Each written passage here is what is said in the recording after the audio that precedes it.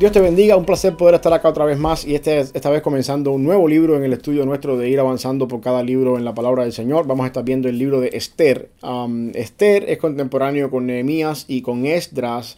La única diferencia entre estos dos libros es que Ester narra la historia de los judíos que no regresaron a Jerusalén cuando el rey autorizó que el pueblo regresara para la reconstrucción de la ciudad, de los muros, para todo el sistema sacrificial que se instituyó. Estas personas que regresaron y construyeron e hicieron todo lo correcto o hicieron todo lo que estaba destruido, nos narra Esdras y Nehemías simultáneamente lo que aconteció con todos ellos. Ya estos libros los hemos visto. Dijimos también que Esdras narra esto desde un punto de vista sacerdotal porque era sacerdote. Nehemías narra la historia un poquito más desde el punto de vista político, desde el punto de vista de un liderazgo en la nación. Y sin embargo, con Ester nos narramos o nos encontramos con la historia del pueblo que no regresó.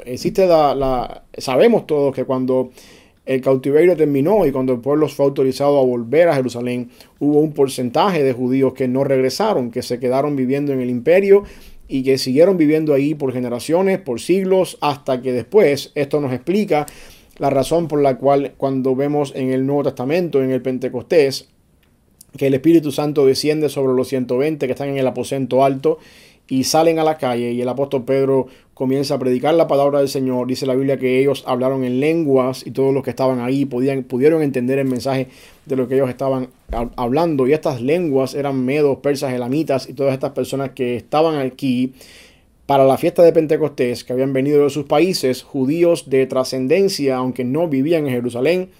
Ya habían perdido el hebreo, hablaban el idioma de los países donde vivían y pudieron entender en su propia lengua el mensaje que Pedro está explicando. El hecho de que hubo un cierto porcentaje de judíos que no regresaron después del cautiverio y que se quedaron viviendo en el imperio, nos da a nosotros la base para entender quiénes son esta gente que en el Pentecostés estaban en Jerusalén celebrando la fiesta y que no hablaban el hebreo y que entendieron el mensaje del evangelio en su propio idioma. Estas son las personas de las cuales Ester nos habla, este grupo de hebreos que gracias a la obra y ministerio de Ester se preservó. Estas personas no fueron exterminados y trascendió estas personas hacia el tiempo del Nuevo Testamento. La historia de Ester es interesante. Ester es una niña que posiblemente sale por su familia, muere en el cautiverio. Ella o nace en Jerusalén o nace en el cautiverio, siendo una niña huérfana, quien su primo la adopta como su hija y la educa, la cría en los principios de la ley y al mismo tiempo eventualmente por la providencia del Señor llega a ser reina. Es interesante también notar en el libro de Ester a largo plazo cómo es que Dios, el autor de Ester, bajo la inspiración de Dios, usa mucho la ironía, usa mucho momentos decisivos en que Dios hace algo cuando parecía que todo estaba perdido. Ahí automáticamente Dios entra y pone su palabra, hace su obra para mantener la atención del lector y mantenerlo conectado con la narración de la historia. También es interesante notar cómo es que Dios preserva a su pueblo. Una vez más, vemos que el pueblo de Dios no se limita a las personas que viven en Jerusalén, a esas personas que regresaron y los que se quedaron ya fueron marginados, olvidados por el Señor, sino que Dios preserva a su pueblo, toda aquella persona que es de la simiente y descendencia de Abraham. En este caso también los judíos que no regresaron, Dios también los preserva dentro de la nación. También es importante notar, ver un poquito también acá cómo es que Dios de alguna forma hace cumplir en el libro de Ester bajo la descendencia de una mujer que proviene de cierta manera de Abraham, esa promesa de cumplimiento de que en tu simiente serán benditas todas las naciones de la tierra, hablándole Dios a Abraham. Cómo es que a través de Ester, siendo parte de esta simiente de Abraham, Dios también de alguna forma bendice el reino donde Ester llega a ser reina. Y de alguna manera es el cumplimiento, aunque no en su totalidad, porque eso sabemos que se cumple en Cristo, es el cumplimiento parcial de alguna manera de esta promesa. La historia comienza con una fiesta. El libro posiblemente muchas personas se lo atribuyen al mismo Mardoqueo, el tío o primo de Ester, que haya sido el que lo haya escrito. No estamos seguros de esto, pero sí sabemos que este tuvo que haber sido escrito durante este tiempo aproximadamente. Es interesante notar que para muchas personas el libro de Ester fue un libro problemático en el Antiguo Testamento porque no se menciona el nombre de Dios. Sin embargo, esto no quiere decir que Dios no esté obrando. Lo único que estoy diciendo es que la palabra Dios o Jehová no se menciona en todo el libro, pero sí vemos la mano de Dios obrando y preservando a la nación de Israel que vive en el cautiverio. En el año 1947 se descubren los rollos del Mar Muerto en la comunidad cerca del Mar Muerto de los Esenios, y en esos descubrimientos se sale a la luz todos los libros del Antiguo Testamento que pertenecían a esa comunidad, menos el libro de Ester. Y de esta razón, muchas personas piensan que por esta razón los esenios, aquellas comunidades que estaban en Qumran, no tenían dentro de su Biblia el libro de Ester, aunque en todos los demás canon que tenemos el libro de Ester como parte del canon de las Escrituras. A manera de preámbulo, esto es algo para centrarnos un poquito en la historia, fecha, el lugar donde sucedieron los hechos. Por supuesto, es en la capital del reino, bajo el rey Artajerjes, el rey Asuero, de alguna forma. Y la historia comienza con una fiesta. Al parecer, este rey quería levantar una campaña económica para poder salir a la guerra, levantar fondos para ir a la guerra. Invita a todas las personas de poder de su reino, hace una fiesta que dura varios días. Y también la reina Vasti, que era la reina en ese momento, lleva a cabo una fiesta con las mujeres. Y ya cuando estos reyes estaban bien bajo la influencia del vino, estaban ya terminando la fiesta, el rey manda a llamar a la reina. Dice en el versículo 1:11 que él manda que trajesen a la reina Vasti a la presencia del rey con la corona regia para mostrar a los pueblos y a los príncipes su belleza, porque era hermosa. De este versículo 11, muchas personas, yo me incluyo entre ellas, llaman la atención de que el hecho de que Vasti viniera con la corona solamente para mostrar su belleza da la intención de que el rey estaba insinuando que ella se presentara desnuda delante de todos los que estaban en la fiesta, para de alguna forma él como rey presumir un poco de la hermosura de la mujer que contaba él por su esposa. Esto por supuesto trajo en Vasti una repugnancia. Ella no quiso hacer esto. Había una ley también entre los persas que decía que ninguna mujer casada podía ser vista desnuda por un hombre que no fuese su esposo. Y de esto quizás se apoya a Vasti para negarse a ir delante del rey. Y por esta razón el rey se encontró que su autoridad fue subestimada. Lo que él quería convertir en un desfile de moda para que todo el mundo viera su orgullo y viera la belleza de su mujer, se convirtió en un hecho que trajo para él descrédito, y entonces vino un problema acá. El rey se encontró desacreditado, se encontró humillado delante de sus invitados, y al parecer no había en la región, en las leyes del país, una ley que dijera qué hacemos en tales casos como este. Entonces el rey manda a buscar a todos los adivinos, todas las personas que conocían la ley, y llegan a una conclusión interesante acá. Y la conclusión es que esto iba a ser un problema para todos los hombres casados del imperio. ¿Por qué razón? Porque si las mujeres casadas en el imperio tomaban la postura de la reina en algún momento muy determinado, la reina estaba creando un precedente para que las mujeres se rebelaran a sus maridos, así como ella lo había hecho con el rey. Y esto trajo en los hombres el hecho de que la reina fuera destituida por haber hecho esto, y al mismo tiempo de que se alejara del trono. Y por supuesto Asuero también le pareció bien la idea y hizo estas cosas acá. Así que esto es lo primero que encontramos acá. Dios está usando toda esta fiesta pagana, toda esta fiesta donde hay alcohol, donde hay personas borrachas, donde hay un rey que le gusta presumir demasiado lo que tiene, y al mismo tiempo una mujer que no quiere ser vista delante de las personas que no son su esposo, para poner todas las bases para llevar a cabo su plan.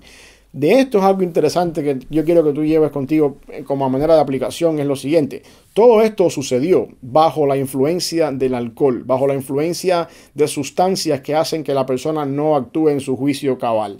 Esto trajo, por supuesto, una toma de decisión que desencadenó una reacción en cadena, valga la redundancia, donde una desobediencia llevó a cabo un precedente en la nación, y entonces ahora tenemos que resolver este precedente de alguna manera. Y aquí es donde yo quiero que tengamos en cuenta lo siguiente acá. No es bueno tomar decisiones cuando uno no está en el mejor de los casos, en el mejor estado de ánimo posible para hacerlo. Por otro lado, ya hemos hablado en otros videos acerca de la importancia de la bebida alcohólica y lo que uno tiene que hacer con las bebidas alcohólicas y cuestiones así. Un mal lleva a otro mayor. Aquí las personas que están acá, los hombres que están aquí dando el consejo al rey de que quiten a Basti como reina, están queriendo velar por la seguridad nacional, quizás por un código de familia bien establecido donde las mujeres no se sobresalgan de la autoridad de sus esposos, pero al mismo tiempo, más que eso, el problema aquí parece ser que ellos están velando por su propio orgullo como hombres, de que nadie como hombres, de que ellos como hombres son los que mandan en el hogar y nadie puede irse por encima de ellos como hombres en el hogar. Y aquí yo quiero que hagamos un paréntesis en lo que la Biblia establece con respecto a los roles en el hogar entre hombres y mujeres, entre matrimonio. Es cierto que el esposo está llamado por Dios a ser cabeza del hogar, en el sentido de ser la persona que guía, de ser la persona que lleva la visión en el hogar a la casa, de ser la persona que guía el hogar en todas las esferas, espiritualmente, económicamente, desde el punto de vista administrativamente hablando. Y ese es el papel que Dios ha dado en el hombre. De hecho, eso lo podemos ver incluso desde que el hombre fue creado por Dios en el Edén. Cuando Adán y Eva desobedecieron, siendo Eva la primera que desobedeció, Dios automáticamente llamó a Adán y no llamó a Eva. Se acercó primero a Adán y la responsabilidad fue sobre Adán primero. Después, cuando Adán se quitó la culpa de encima, Dios, por supuesto, llamó a Eva y así eventualmente la serpiente. Es verdad que el papel de ser cabeza del hogar, de ser la persona que guía en el hogar, es del hombre. No estamos negando en ningún momento esto. Y la mujer debe someterse a su esposo, según dice la palabra del Señor. Pero Efesios 5, que es el pasaje donde Pablo habla acerca de la sumisión de la mujer, dice Pablo: casadas deben estar sujetas a sus maridos como al Señor. Que no se nos olvide bien esa frase, como al Señor. Porque nosotros como hombres no podemos demandar ni exigir de nuestras esposas la sumisión si nosotros no somos como el Señor en el hogar. Cuando tú y yo somos como el Señor en el hogar, demostrando el papel que hay entre Cristo y la iglesia, y siendo nosotros como Cristo en el hogar, es muy difícil que una mujer cristiana que se somete al Señor en su vida espiritual y en su vida personal con Dios no quiera someterse a nosotros como sus esposos cuando nosotros somos como el Señor. En otras palabras, nosotros no estamos para demandar de nuestras esposas que se sometan a nosotros. Estamos para modelar en el hogar la relación y el rol que Cristo juega en la iglesia, y cuando hacemos eso no tenemos que demandar nada, porque por diseño divino la esposa se somete a una persona que actúa y obra como Cristo en el hogar. Y esto es lo primero que estamos viendo acá. Estas personas están haciendo lo posible por mantener ciertos respetos, ciertos patrones de obediencia en el imperio, pero ellos mismos son los que están violando esto. Cuando todo comenzó con un capricho de que todas las personas que estaban en la fiesta vieran a la reina desnuda y vieran todo el orgullo de un rey que desfilaba delante de todos sus invitados la belleza de su esposa. Así que todo esto empezó mal. De alguna manera u otra, la mujer, Basti, siendo el eslabón más débil, pierde todos los beneficios, todos los privilegios, pero todo comenzó con un mal ejemplo. Así que muchas veces nos gusta agarrar este versículo y tomar en cuenta el hecho de que los hombres que están haciendo esto en el imperio están actuando bien, porque hay que mantener un código de familia, porque la mujer tiene que someterse a su esposo. Pero se nos olvida que en esta historia ninguno de los hombres que estaban ahí actuó como Cristo. Obviamente no hay tampoco una revelación progresiva hasta este lugar para conocer que Cristo demanda otras cosas, pero nosotros del lado acá, que tenemos toda la Biblia, podemos saber que de cierta manera aquí las cosas comenzaron mal. La autoridad en el hogar no se exige. La autoridad en el hogar sale sola cuando uno como hombre actúa como Cristo en el hogar, y por supuesto cuando nuestra esposa también tiene los mismos conceptos y patrones cristianos que tenemos nosotros. Esto trajo, por supuesto, como consecuencia el destrono de la reina. Cuando el rey pasó el tiempo y se dio cuenta de lo que había hecho, le pesó en su corazón a Asuero haber hecho esto.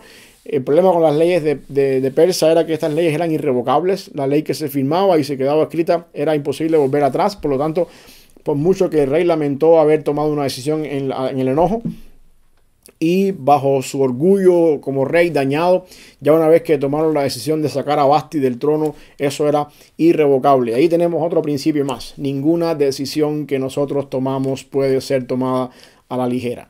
nosotros no podemos actuar bajo el enojo, ni tampoco bajo la influencia de las emociones que se mueven alrededor nuestro, que nos lleven a hacer cosas de las cuales después nos podemos arrepentir y no hay vuelta atrás. Muchas veces. Eso es lo que está pasando con el rey Asuero acá. Eventualmente, voy a hacer un paréntesis aquí porque quiero que veamos algo interesante acá. Aquí estamos hablando de un rey pagano, una reina que tampoco conoce al Señor, un rey queriendo hacer las cosas de una manera fuera de lo establecido y votando a la mujer de ser la reina y trayendo, por supuesto, ciertas cosas que uno del lado acá dice, bueno, esto nosotros como cristianos hoy en día lo resolvemos con una consejería matrimonial. Traemos al rey, traemos a la reina delante de un consejero, hablamos con ellos, le ponemos algunos principios bíblicos y hacemos uso de la consejería matrimonial para resolver estos problemas. Estamos hablando de una sociedad pagana que no conoce del Señor, pero lo más importante, en medio de toda esta sociedad pagana que no conoce del Señor, Dios está obrando. Y esto es una esperanza también para nosotros, el saber de que en medio de toda la sociedad en que vivimos hoy en día, que también es pagana y corrompida y caída, Dios sigue obrando, independientemente de que tenemos un concepto moral y una Biblia para poder regirnos en lo que estamos haciendo. Dios sigue llevando a cabo su plan en todo esto. La idea que surge en toda esta historia está ahí en los versículos que siguen, en el capítulo 2, del 1 al 4, y es básicamente que después que el rey cae en esta tristeza, que se da cuenta de lo que hicieron, que ya no hay vuelta atrás, pues ahora se les ocurre hacer un concurso de belleza en todo el imperio y traer las muchachas vírgenes más hermosas de todo el imperio para entonces encontrar la suplente de Basti, aquella persona que va a ser la nueva reina, para poder calmar, por supuesto, al rey y también para darle un escarmiento a la reina que había desobedecido. Una vez más, vemos como un mal lo queremos resolver con un mal mayor. Y empiezan, por supuesto, a hacer diríamos, una convocatoria. Y en este caso no es una convocatoria como la pensamos hoy en día, donde la candidata si quiere va o si no quiere no va. Aquí no hay opción. Una vez que llegaban a tu casa, encontraban que tu hija o tu persona que vivía contigo era hermosa. No hay opción, se va, porque ella es parte del imperio. Y de esta manera traen delante del rey todas las personas que habían considerado que eran hermosas en el imperio. Y aquí entra a jugar Ester, quien de nombre hebreo era Hadassah. Y vemos cómo es que Dios empieza a mover la historia de cierto modo a su propósito, con la intención de glorificar su nombre en todo lo que está sucediendo. Encontramos acá en estos capítulos 1 al 4 cómo es que empieza todo esto. Esto era un proceso. Estas muchachas que venían a la corte eran llevadas al harén del rey. Ahí se encontraban con unos eunucos.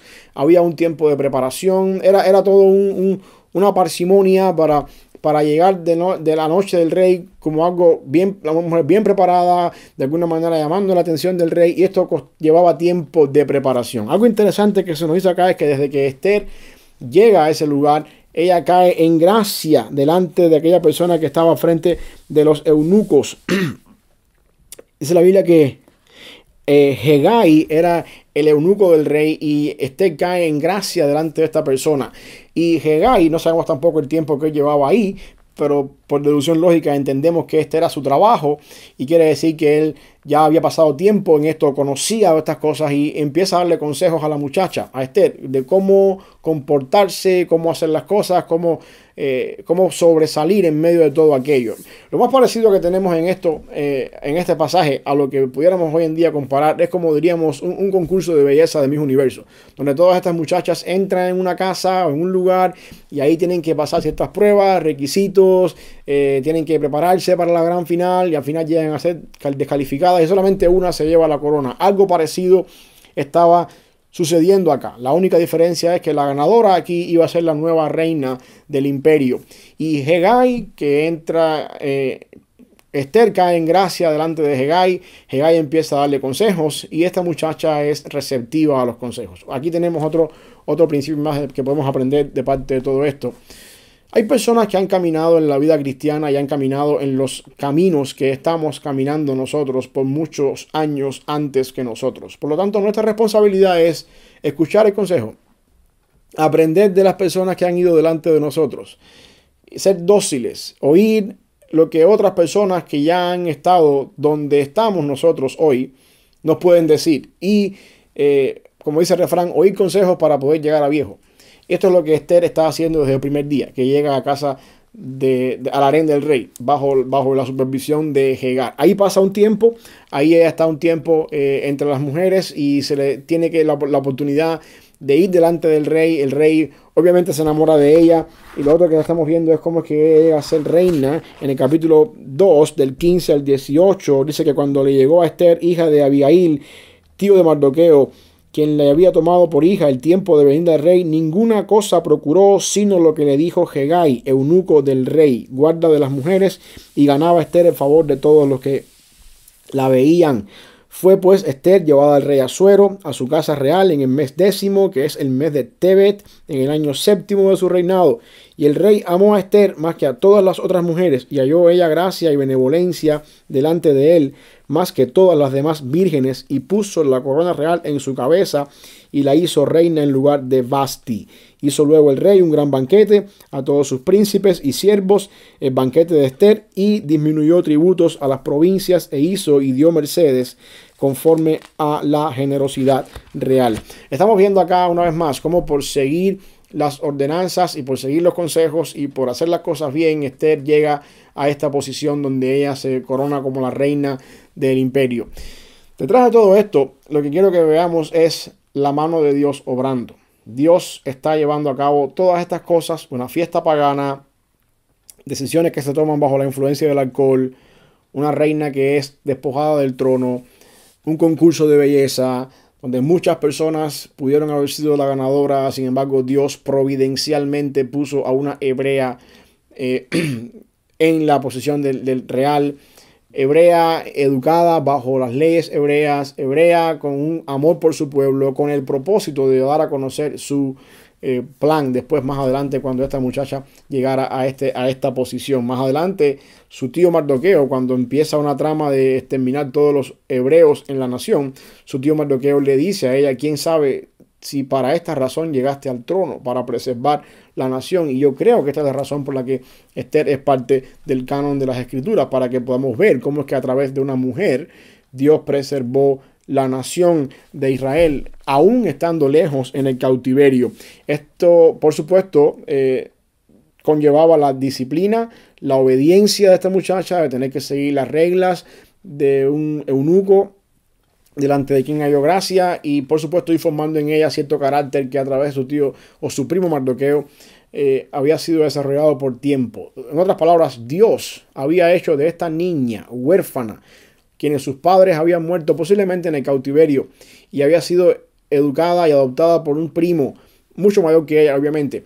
Había usado a este primo, Mardoqueo, con el propósito de formar en ella un carácter, de educarla en los caminos del Señor, de darle a ella los principios bíblicos adecuados, para que a su tiempo Dios se encargara de llevar a esta muchacha donde la tenía que llevar, para llevar a cabo en ella grandes planes y propósitos. Lo que quiero decirte con esto es que puede darse el caso de que nosotros muchas veces vivamos nuestra vida en el anonimato, donde nadie nos conoce, donde nadie sabe de nosotros. Sin embargo, cuando nosotros nos comprometemos con el Señor a obedecerle, a guardar su palabra, a aprender de su palabra, a tener un tiempo de oración, a formar nuestra vida según la imagen de Jesucristo, como su palabra dice, Dios se encarga en algún momento determinado de glorificar su nombre en nosotros. Todo lo que nosotros hacemos para el Señor, o todo lo que nosotros recibimos de parte del Señor, independientemente de que estemos en el anonimato, Dios se encarga de llevarlo a cabo en su momento, cuando sea el momento adecuado.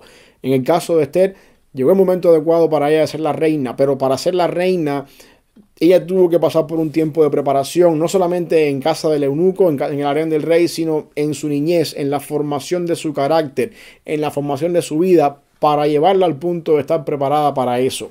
El problema es, o el concepto, mejor dicho, es que ninguna bendición del Señor va a llegar a nuestra vida si nosotros no estamos preparados para recibir dicha bendición. Toda bendición del Señor que llega a nuestra vida sin la preparación adecuada se convierte en una maldición más que en una bendición. Por lo tanto, Dios entonces, antes de bendecirnos como Él quiere, nos prepara para darnos entonces la bendición que tiene preparado para nosotros. Cuando nosotros por nuestros medios corremos a hacer las cosas que queremos hacer para nosotros mismos, salen las cosas mal. Ahí tenemos el caso de Moisés. Por ejemplo, cuando Moisés a los 40 años pensaba que él podía ser el libertador de la nación de Israel, dice la Biblia que salió un día a caminar entre sus hermanos, se encontró a un egipcio golpeando a un hebreo. Ahí llegó, mató al egipcio, lo sepultó en la arena, porque él es el libertador, porque yo soy el príncipe de Egipto y voy a sacar al pueblo con las fuerzas que tengo y con la influencia en el imperio que tengo. Al otro día se encontró a dos hebreos que estaban ahí discutiendo y llegó ahí donde estaban ellos y volvió otra vez. No se fajen, ustedes son hermanos, porque voy a ser juez entre ustedes, voy a poner yo orden aquí y voy a ser el líder. Y uno de los dos, el que estaba golpeando al otro, le dijo: ¿y a ti quién te puso por juez en medio nuestro? ¿Acaso me vas a matar como ayer mataste al egipcio? Y aquí es donde viene el problema de Moisés. No estaba Moisés preparado todavía para ser el libertador. Tuvo que salir huyendo, pasó 40 años en un desierto y a la edad de 80 años, cuando ya Moisés no tenía fuerzas, cuando ya no era ni siquiera el tiempo adecuado, según él, Dios se le aparece y le dice: Moisés, ahora es. Y es cuando Moisés dice: no, pues ahora ya yo no puedo. Y ahí es donde está el gran mandamiento o la gran enseñanza de Moisés. Moisés, cuando tú no puedes es cuando yo puedo, y ahora es cuando vamos. Y algo parecido vemos en el caso de Ester. Para que Ester llegara a ser reina, tuvo que pasar por ser esa niña huérfana, educada por su primo y pasando por todas las vicisitudes que no se nos narran en la historia, pero formando en ella un carácter adecuado para llegar a ser la reina del imperio. Dios tiene grandes planes con nuestra vida. Dios no nos ha llamado de las tinieblas a su luz admirable sin ningún propósito. Dios quiere hacer grandes cosas con nuestra vida para su gloria mientras estemos en este mundo. El problema es que ninguna de las bendiciones que Dios tiene para nosotros van a llegar cuando el tiempo no es el tiempo adecuado. Y como eso, en el caso de Moisés, como el caso de Ester, hay muchos más en la Biblia. El caso de David es otro, por ejemplo, también que le costó a David 13 años viviendo en el desierto de Sif, ahí abajo, escondido de Saúl, huyendo, haciéndose pasar por loco entre los filisteos, formando un carácter adecuado para cuando llegara el momento, David pudiera ser el gran rey de Israel. Aquella persona de quien vendría el linaje real del Mesías más adelante eventualmente. Y eso es lo que vemos también acá en Ester. Lo otro que quiero que veamos rapidito es cómo es que Ester de alguna manera llega a ese momento de gloria. Dios la trae y la prepara y la pone en ese lugar. Y cuando todo parece que ya llegó a su fin, cuando todo parece que ya Ester encontró lo que ella quería, este no es el fin. Más adelante vamos a darnos cuenta cómo es que ahora empieza la razón por la cual Dios nos pone aquí. El punto es el siguiente. Eventualmente vamos a ver que Ester libera a su pueblo de un posible exterminio entre los judíos, pero muchas veces nosotros queremos llegar al punto de pensar: oh, la bendición de Dios es para mi vida, aquellas cosas que Dios tiene planeado para mí, mis planes, o esa bendición que Dios me va a dar, y pensamos que ese es el fin, cuando Dios nos dé esa bendición.